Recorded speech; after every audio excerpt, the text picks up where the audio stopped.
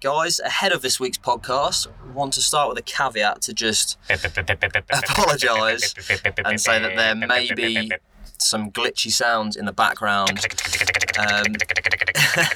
Just like that. A bit like that. In case you haven't realised yet, we don't really know what we're doing with this thing. It's all an amateur approach, as with everything.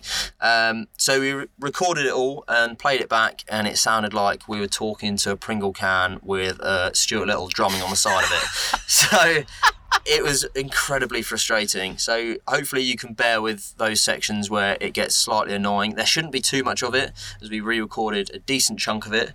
But yeah, hopefully you enjoy it anyway, and thanks for listening. Kind of looked at me and they said the answer was alcohol. So ladies and gentlemen, The Tempest 2. Tom Caulfield, James Whittle, The Tempest 2. This is the story of The Tempest 2.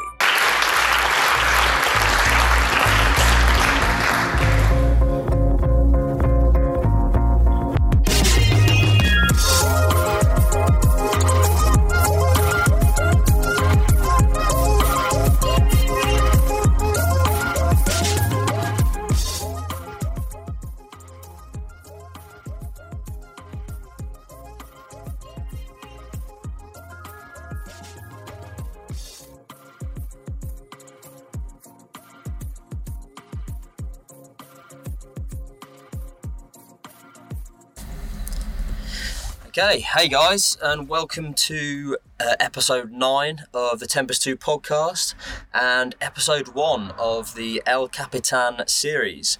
We're currently recording this podcast at the bottom of El Capitan in El Cap Meadow, sat in a camper van that we will be living out of for the next month. And yeah, we are here, finally. But I think first we want to take you back. Obviously, we spoke in the last episode about what this challenge is and how we came to the decision. But I think it's worth covering briefly the process we've been on since making that decision to arriving here today. So yeah, what a journey it's been. It's actually so weird to now actually be in Yosemite after, well, what's been a bit of a whirlwind 18 months. And to kind of give some context, 18 months ago, James and I had never rock climbed.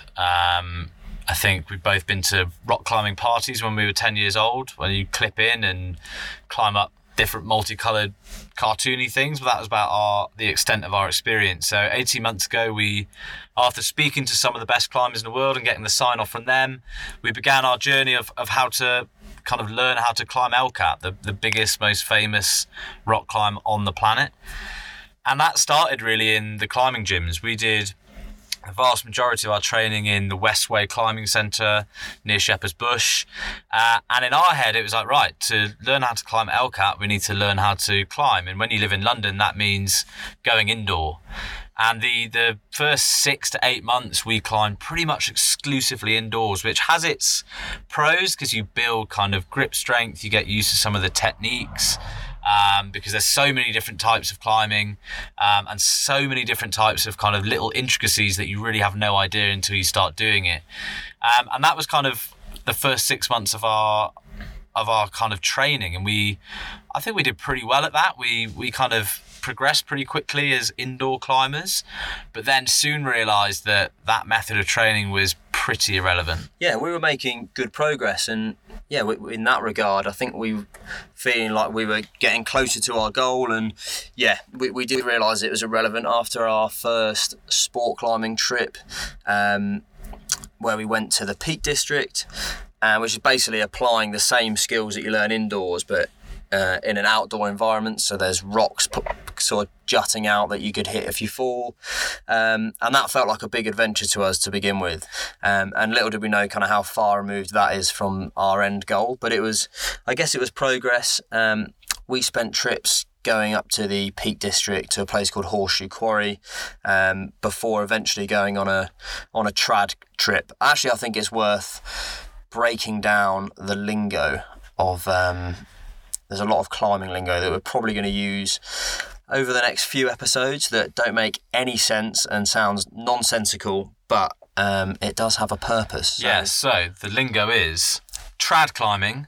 I should start with sport climbing. Sport climbing is when a route outdoors is bolted, so there is metal bolts in the wall. So as you climb, you basically put a quick draw to it and you attach the rope to that. So it's very, very secure. If you fall on that bolt, it's not coming out the wall. It's still intimidating when you climb outdoors, and you don't really like falling, but it's perfectly safe. Whereas trad climbing, which is traditional climbing, is when you climb a route that is blank. And as you climb, you have a rack of gear on your harness, such as cams or nuts or hexes, all these different basically pieces of metal, these different tools that as you climb, you place into the rock and clip your rope to. So you're basically protecting yourself. And what that does, when we were indoors, obviously it was pretty scary, like falling, and we were pretty intimidated falling indoors. Then we progressed to sport outdoor, where we were, again, like outdoor climbing was like a totally different sport to us, and we were scared on that. And then we got to trad, and trad is just this completely different beast. It's absolutely terrifying, and we dreaded going trad climbing at the very start, didn't we? Oh God, yeah. It's just knowing that you have to climb and then place your own protection, and you're fully responsible for your own safety, and that protection that you place catching you just adds a whole new element of danger and essentially fear. So sport climbing is good because if you fall, it's a bolt catching you, which, you know, as far as we're concerned, that is bomber. We're relying on that, and you're taking big falls on it, and you're not even second guessing it. You're just clipping to it. You're still going for a ride. You still could be falling 10, 20 feet easily. But knowing that a bolt is catching you has some sort of psychological safety attached to it. Whereas trad climbing, I mean, there's a skill of climbing obviously in itself. There's a skill of being able to get yourself in a position where you're comfortable finding the right piece of gear that fits in the rock and placing it securely so that it catches you. And that is a skill in itself. You know, we would be on these trad trips climbing up, trying to place as much gear as possible because we're not confident in our ability 6 yet. inches, literally As soon as we made a bit of progress, bang another bit of gear in. And we learned very quickly that there's absolutely a skill to placing this gear. If you put it in wrong and you carry on climbing past it, it can just pop out and you'll be looking down at your rope and this piece of protection that you've placed to catch you is just kind of blowing in the wind. Whereas you have to make sure it's locked in, and if you do place it well, it's worth saying that they are incredibly safe. You know, you can hang a car off it, they will take like huge weight loads. But being able to place gear, we spent so much time faffing around just putting wrong stuff in, it falling out, and it makes climbing it feel like a totally different sport, trad to sport climbing. It is. I think it's indoor climbing is just physicality. Yeah. There's really no risk to it at all. And although it's scary falling a little bit, maybe you're having a 10-foot fall tops, that's the worst that could happen. Then when you trad climb outside, the physicality is 50% of the job, and then their head game is the other 50%. Because if you're not right in the head and you're not confident and you're not climbing with confidence and you second guess yourself or you get scared and you panic, that is when you run into real problems.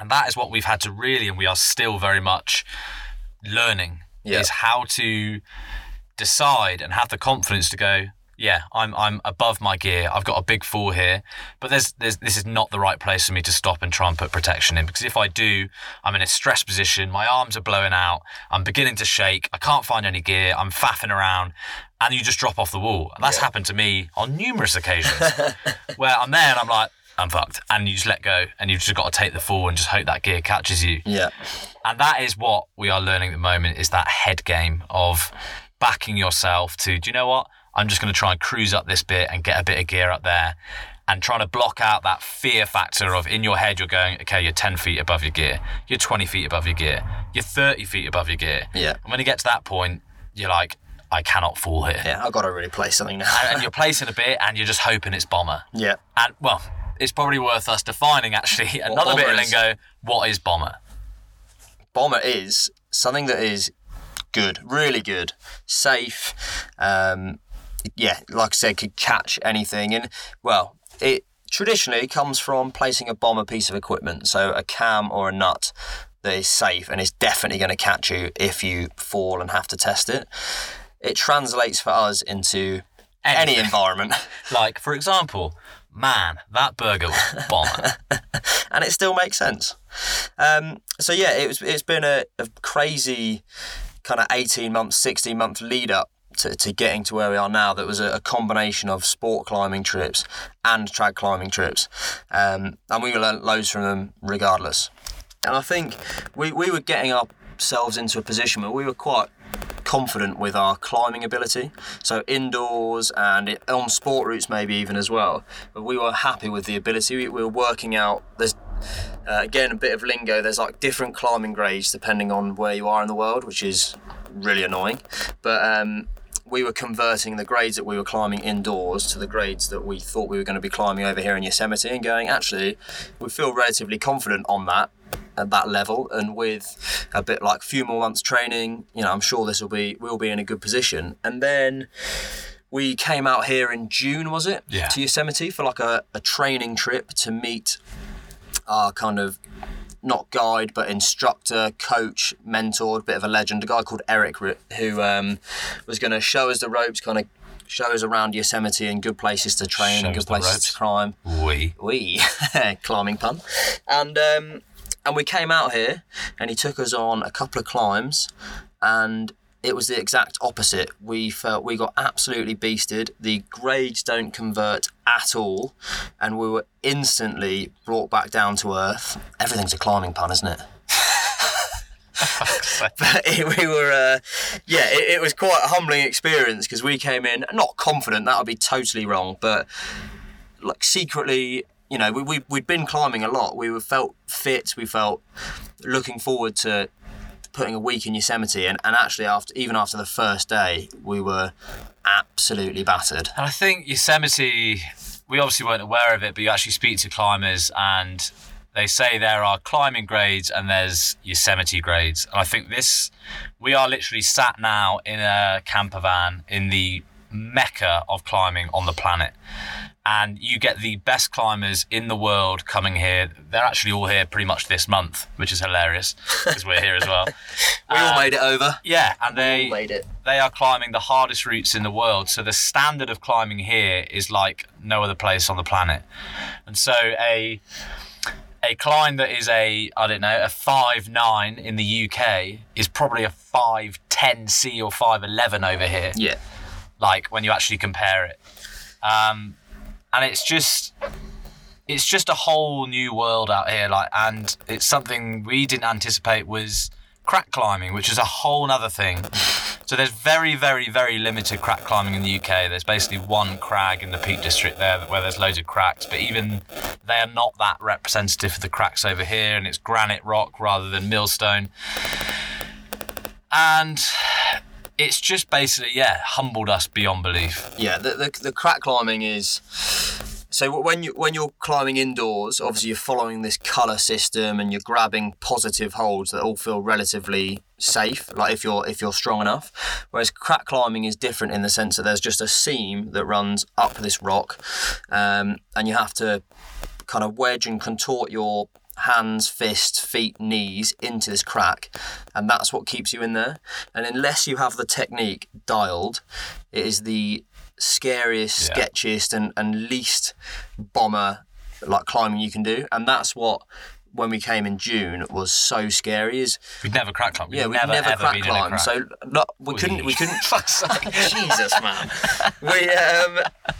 You're climbing up it, and then you have to stop to place protection and place gear, and you can't do that because you don't feel safe at all. So it's hard enough making progress up. So crack climbing was massively eye-opening. And then the second thing that is so hard to get across, even on photos and videos, is just the scale, the size of everything over here. So the climb that we're going to be doing is 3,000 feet, which, I mean, it's got to be one of the biggest in the world, granite walls. But even the warm-up ones that we were doing in June, 600 feet we were getting to, and the guy that we were doing it with, it's absolutely nothing for him. He'll just run up it in a couple of hours, whereas the maximum height we were getting to in the peaks was maybe 20 metres, 60 feet tops, and that's like doing kind of the biggest line. And I'm sure there's big routes available in the peaks somewhere, but not with crack climbing that was relevant. So, and even then, it's probably single pitch stuff. So this was, massively shocking, just obviously in the most basic sense, when you've been climbing for an hour and then you look down between your feet and it's a very long way to the ground and the trees are tiny. It's all that sort of thing that then plays into the head game even more, which has been interesting to get used to. Yeah, and we're sat, we can look out the window of this van now and we can see El Cap, and to give you it's very hard to get across actually how big this thing is. It looks big in photos, it looks big in videos, but until you stand at the bottom of it, you can't really comprehend the size of it. And to give some kind of comparison, it's basically bang on 2 Empire State Buildings piled on top of each other. Yeah. So if you've ever been to New York, if you've ever been on top of the Empire State, bang another one on top, and that's what we've got to climb. Or 3 Eiffel Towers if you're Parisian. Yeah, well, there you go. You got a European and a US example. Could that be? Can we get an Asian one? It is. It is 450,000 Chinese takeaways. Noodle boxes, stack them up. But basically, it's fucking huge. This thing is huge. And we still sit here and looking at it right now, and there are people on it, you can't see them. They are like ants. And that's where we're going to be for 4 days, on the rock, sleeping on ledges, working ourselves from the moment the sun comes up to the moment the sun goes down. Probably a bit beyond. And probably a bit beyond. And it's going to be the most unbelievably intense adventure we've ever been on. Like this is proper big boy stuff. Yeah. We're not trying to paint a picture, trying to make it sound more epic. We don't need to. If you know anything about climbing, it's big. If you don't know anything about climbing, you just need to look at it. And El Cap has been pushed to the fore of the media and people's attention because obviously what Alex Honnold has just done and what Tommy Caldwell did with the Dawn Wall. So it's becoming a little bit more kind of known and a bit more understood. But until you actually start climbing, you can't comprehend what these athletes are doing out here. It is genuinely, I think, they are the most impressive athletes on the entire planet. Yeah, for sure. It's mental. So yeah, but we've been here how long? What was our journey here like? A couple of days. So we flew out on Thursday morning, got to Gatwick, plenty of time. Yeah. Thought we'd get a Nando's, obviously, because we checked in, didn't we? Like, yeah, with Norwegian. Yeah, and you got a 20 kilo per checked bag each. We rocked up with a solid 30 kilos each, which we were expecting to pay for. And also, we didn't have a return flight, which we were told we didn't need, and you do indeed need. Yeah, so we were at the checkout. You can't come into the US because you haven't got a return flight, so basically I had to book a flight from New York to London just to get on the plane. The cheapest possible flight. Which was ideal. Anyway, got through. They let the bags through, so we were over the moon because last time we had to pay a fortune. And, had a Nando's, obviously. Lovely Nando's. Cheeky Nandinios. And then went to Starbucks, slurping on a couple of frappes. Sending a couple of emails. We had like an hour before boarding. We were there just doing a bit of work, had a couple of emails to send. And then it was just like, bing, bong. Can Mr. James Whittle and Thomas Caulfield please make the way to the gate? The flight is leaving. It was like, oh, shit. Yeah, just looked up at the screen, flight closing, gate 37. We're like, right, we better take off. Start running.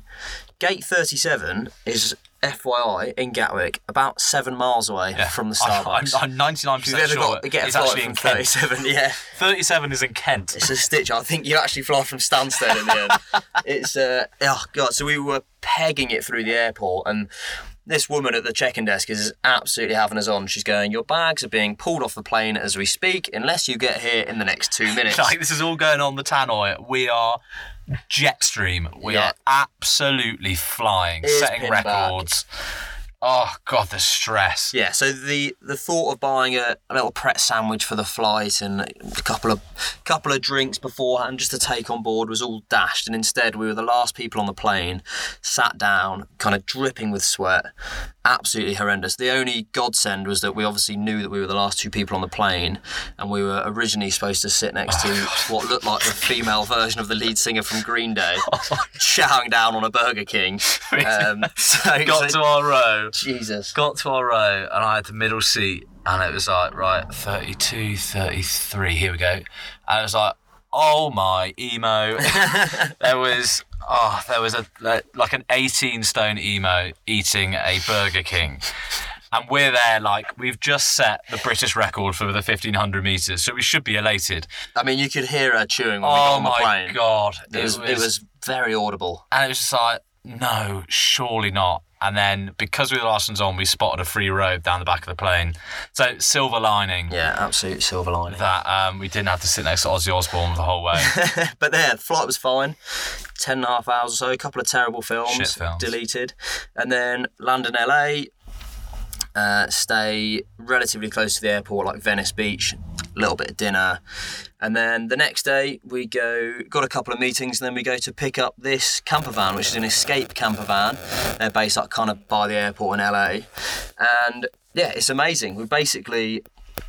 It's our home for the next 3 weeks, 4 weeks, whatever it is. Kind of like a long transporter-esque van with a like living room area that turns into a double bed. Kitchen kind of out the back doors, and then obviously there's 5 seats at the front. So it's an amazing space. I mean, we've managed to fill it with gear immediately. So yeah, we picked up the Escape camper van. We drove to Yosemite, 6.5 hours. We arrived, we met Eric, and we had a load of kind of climbing gear sent over here by Black Diamond, who are kind of our climbing sponsor for the whole adventure. Sorted through that, and then we went for our first climb yesterday, didn't we? Yeah, and he put us through our paces immediately. Classic Eric. He just sort of saw a climb that he wanted to do, I think, and threw us on that, it was really bloody tough. First climb, no warm-up, straight onto an 11A or something, whatever it was. Absolutely savage. So that took longer than it should have. Came down, did some rescue techniques. So I think he was keen for us to understand what to do if we get stuck in an emergency situation, which makes total sense. So we went through all those basic systems, how to rescue the other one off the rock if they've been knocked out or broken the leg or whatever it is, which was pretty bleak and hopefully we never actually have to use. And then we went up a route called Bishop's Terrace, I think it's called, which is a crack climb, a double pitcher, which is basically 2 lengths of rope usually, and he was like, yeah, I'll just climb up this, you guys follow me. And he started 5 minutes later. He's a nutter, isn't he? Pitch black. He's a nutter. He's an absolute animal. He literally placed 5 bits of gear on this what was it, a 75 metre route? Yeah. He literally placed 5 bits of gear, and we followed him up just to kind of get back to kind of crack climbing and the technique. And he was so run out. Like, run out also means, like, if you climb way above your gear, obviously, if you fall, you're going to fall a really long way. So running something out is climbing above your gear a long way. And I was taking this gear out, and it was just like, where's the next bit? Yeah.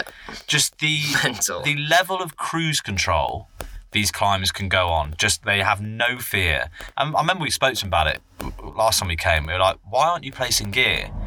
And he's like, are you worried when you walk down a set of stairs? And it's like, well, no. He's like, that's how I feel. It's like, that is bullshit. You're a liar. Everyone can walk downstairs. Yeah. Not everyone, sorry. But, you know, most people can walk downstairs.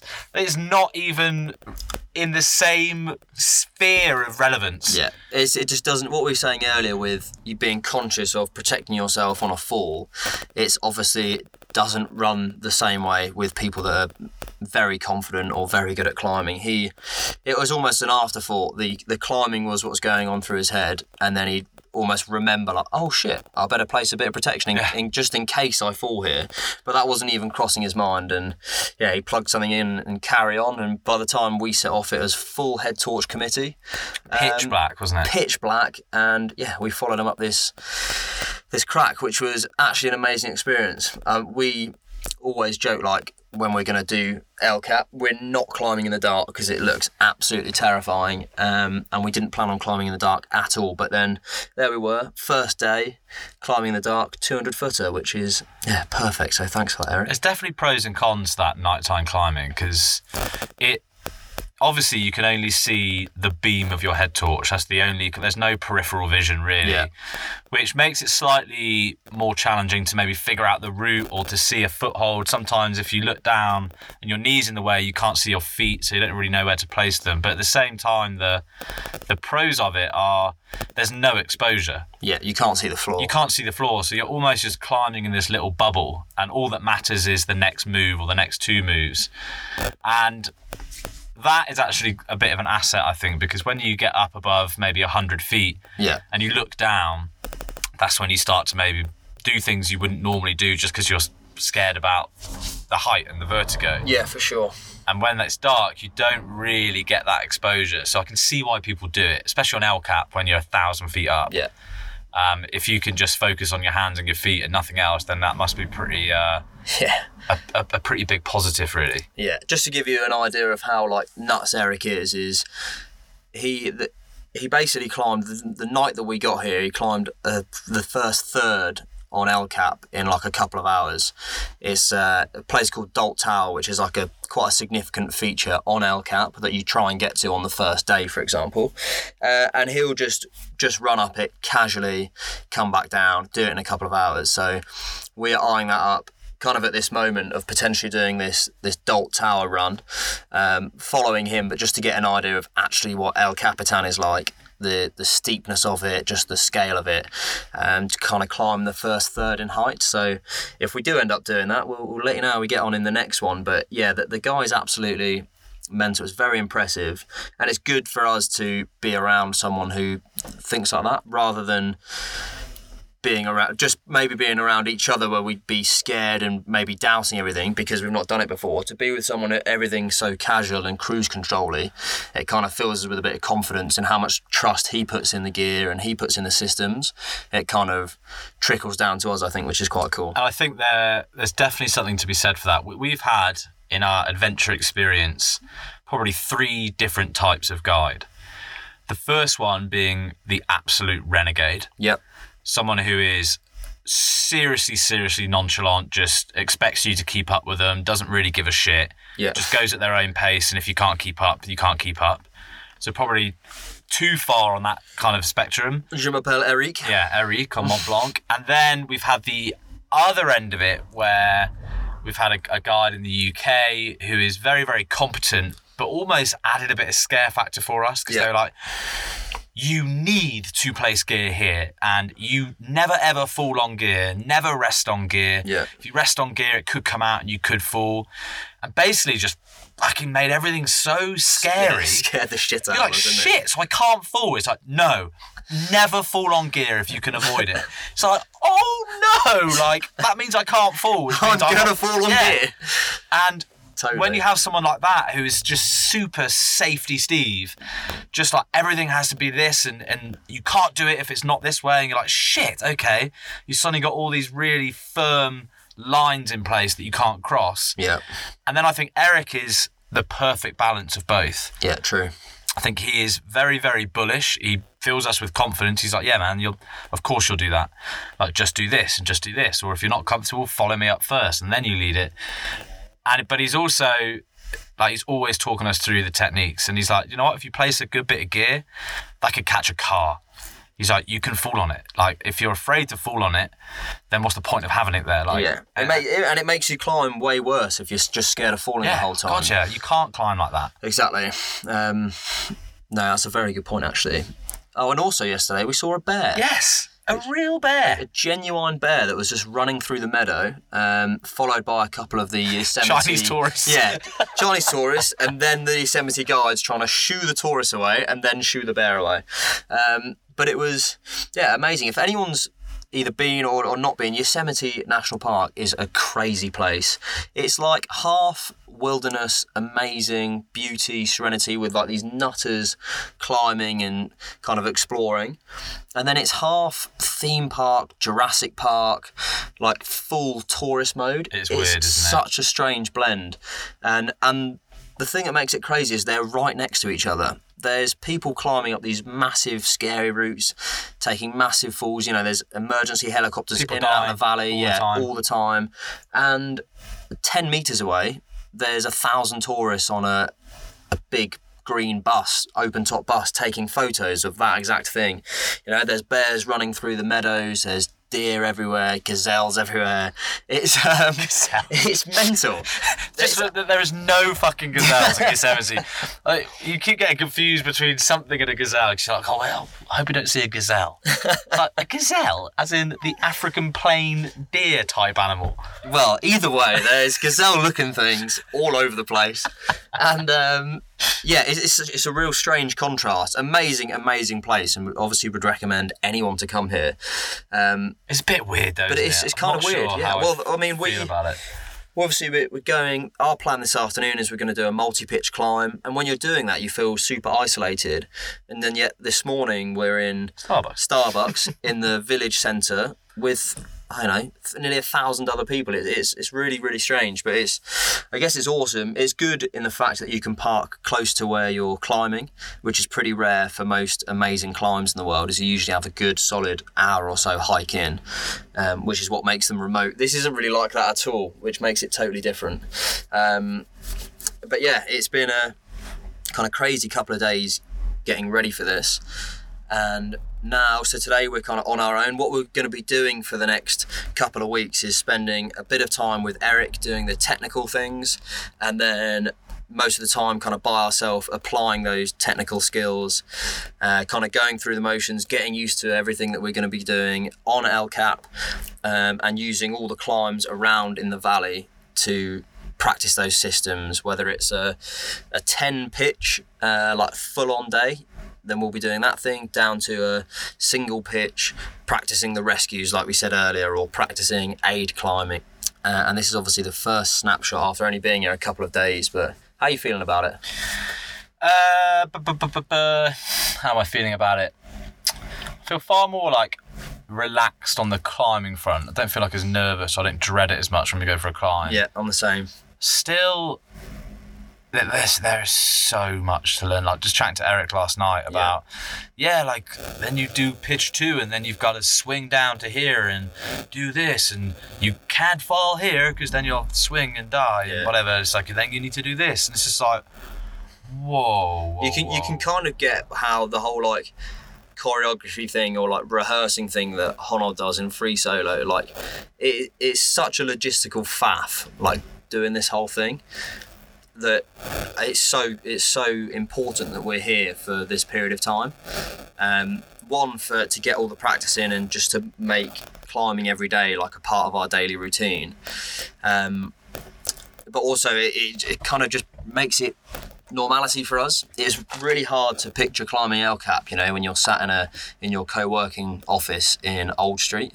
Whereas when you're living in a van at the bottom of El Cap, surrounded by people that are taking on climbs every day, it just becomes more normal. And I think that's the key for essentially 2 total novices unlocking and climbing El Capitan, which is obviously a pretty amazing experience. Yeah, I think I've never looked forward to something like to achieving something so much. Yeah, I'm so ready just to get it done, because being totally honest, like this has been pretty.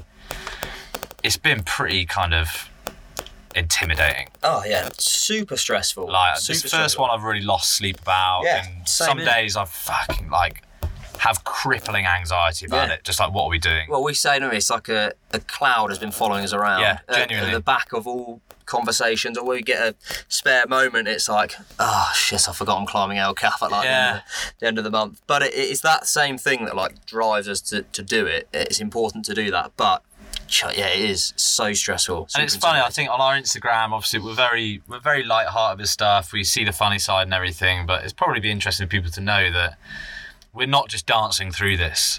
God, no, quite opposite. We're not like, oh yeah, this is what an adventure this is going to be.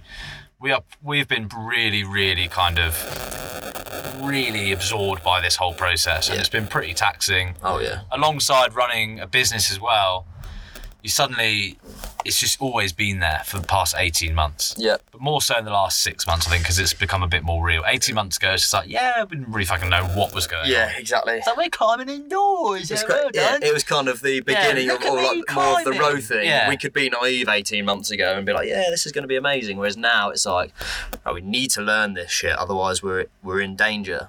And it's super intimidating. But this will be, if we make it to the top of this thing, that, in my opinion, genuinely shows that anyone can go and do anything. Yeah, totally agree. Good point. Right, on that note, shall we fly into some questions from social media? Okay, check out my socials. Right, first one. Luke Cullen. Right, and what's he said? Any pump-up music beforehand? Miley Cyrus, The Climb is a must. That's actually a hell of a tune. Don't know it. Yes, The Climb. That's it. Right. That's the bulk of it, I think. It doesn't ring a bell, but it sounds like a tune. I'll play it for you later. Okay. Good question. Pump up music. I personally would probably steer clear of pump up music. Ooh.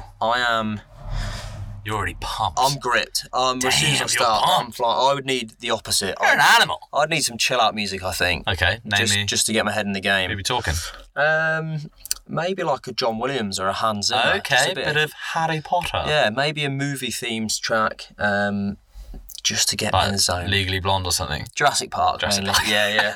A symphony. That's Harry Potter. Yeah, okay, cool. What about yours? What would you be? I do like listening to music. I also like TV. That's like a fucking Bebo profile. Speed dating. When I used to climb in the gym on my own, I'd often put on a bit of the Greatest Showman playlist. Yeah. Which is your favourite song? We're talking Right Here, Right Now. Like it. Yeah, good tune, to be fair. I'm Zac Efron. And then I'd be like, I'm Zac Efron. Yeah, I like it. Who's the other guy on that? Jackman. Yeah, Big Hugh. Hugh Jackoff. He's not as good, is he? No, he's old and he just sings an opera voice. Anyway, we're getting into it. Yeah, okay. What we've been playing a lot of in the van anyway, Fleetwood Mac. Yeah. Chain. Good song. That's not the Chain. The Chain, classic road trip music. You're gonna go your own way, go your own way. You can call it a number, lonely day. So you can tell why we like that song. Okay. It's a classic. Right, next question. From Steve. Just called Steve on Instagram, which is hip. It's a great name. Planning a long cycle trip. This isn't climbing, Steve, but we'll answer it anyway. Planning a long cycle trip. Currently shoddy fitness. Been there, Steve. Yeah, we can relate to that. Been there before. Advice on planning a day's length. I guess he means breaking the long cycle trip up. They're all 24 hours. Yes. Yeah. Just go into your 6, Steve, and then set up camp. I would say on that one, try and train with the bike and kit that you are using as close as possible, so you actually have more of a realistic how fast and how far you could go. And then take 20% off that, because stuff will go wrong, weather will be bad, and it's better to plan for that. And if you are feeling great, then do another hour or so. But I would say go that way, because we were surprised the other way on multiple occasions, and it left us high and dry. So yeah, do that, I'd say. Cool. Next question from Emily. Do you get vertigo at all, and how do you deal with it? Yes, and don't know. Yeah, definitely. Definitely get vertigo. For sure. And I think exposure to it is probably the best thing to get over it. Just spend more time at height. Yeah, and I think also a bit of self-chat. I think when you actually think about it logically, 100 metres shouldn't be any different to 1,000. If something goes wrong and you hit the deck, it's the same consequence, which sounds morbid, but it's true. So it's almost, if you get freaked out by the height, it's almost having a bit of a word with yourself inside and just getting back to being present and having confidence and getting back to the processes, and hopefully that should settle those nerves of being high up. But it's natural, isn't it? If you're high up, you're going to be shitting your pants. Totally. And I think the safety, or like fearing less, comes from knowing more. So the more you understand about your systems and what you're doing and how well you're doing it, the more comfortable you feel at that height, especially if something's to go wrong and you know what the backup is and the backup of that backup. That all helps, I think. So yes to Vertigo. Finally, It's a Shan Lung. Here we go. okay, will you be eating noodles on El Cap? Right, Shan. Well, It's a good question. yes. We will be. You had some already. I had noodles last night. So our food situation out here, if you're interested, we've obviously got a little kitchen at the back of the van. So we've got some basics, pasta, garlic, tomatoes, all that stuff. And then... Pasta, garlic, tomatoes. There you go. But we've also got a load of freeze-dried food from a British company actually called Firepot. And what have we got? We've got a porcini and mushroom risotto. Yes, it's very Bougie. It's very hip. Yeah. We've got a beef stew with pearl barley, a chili con carne, Yeah, it's good gear. and what you had was a spicy pork and noodles. Yeah. So, Shan, I know you're probably asking that question trying to be funny because you're Asian, because I know you're Asian, because I know you. Just to clarify. Is that what makes him funny? No. Oh, that's why I asked the noodle Yeah, question. it's like, Right, well, okay. expecting a no, but straight back at you, Shan, we will be eating a noodle. Yeah, and will you be eating noodles, Shan? Him and Niall was spoken about on a previous podcast Yes. who came out to Gran yes, Canaria. of course. They are identical twins. Right. And genuinely, they are the stereotype. They eat noodles every single day. Okay, well, if there's any specific noodles that we should eat, then I guess send nudes, Shan. And and we will Please eat them. don't send nudes, Shan. I've seen it before. Oh, God. Absolute squirrel. Oh, I bet he wasn't expecting that, No. poor guy. He's never going to ask a question again. Right, so that's all. In the next few days, I guess ahead of next episode, we're pretty busy climbing. We're going to climb a multi-pitch after this. We hopefully in the next episode we will be announcing a big partnership that we've got, and we'll have a visitor before then that we can share how that all went, which is going to be amazing. And yeah, there'll be some more climbing stories, and we'll eventually get stuck into what our day-to-day routine is when we know more about it. Because we're obviously only on day 2 at the moment, but by that point, it will be second nature. And we'll be epic climbers by then. Yeah, hopefully. Probably be world-class climbers next week. Hopefully so. something will have clicked, and this will come from a totally different point Something of view. like, Oh, this is easy. that's how you climb. Like it. So yeah, perfect. Right, well, thanks guys as always for listening. Do share it, review it, let us know what you think. Fire any questions on Instagram. We do like reading it and appreciate all the support. Peace out, guys. Ciao, ciao. Ciao, ciao.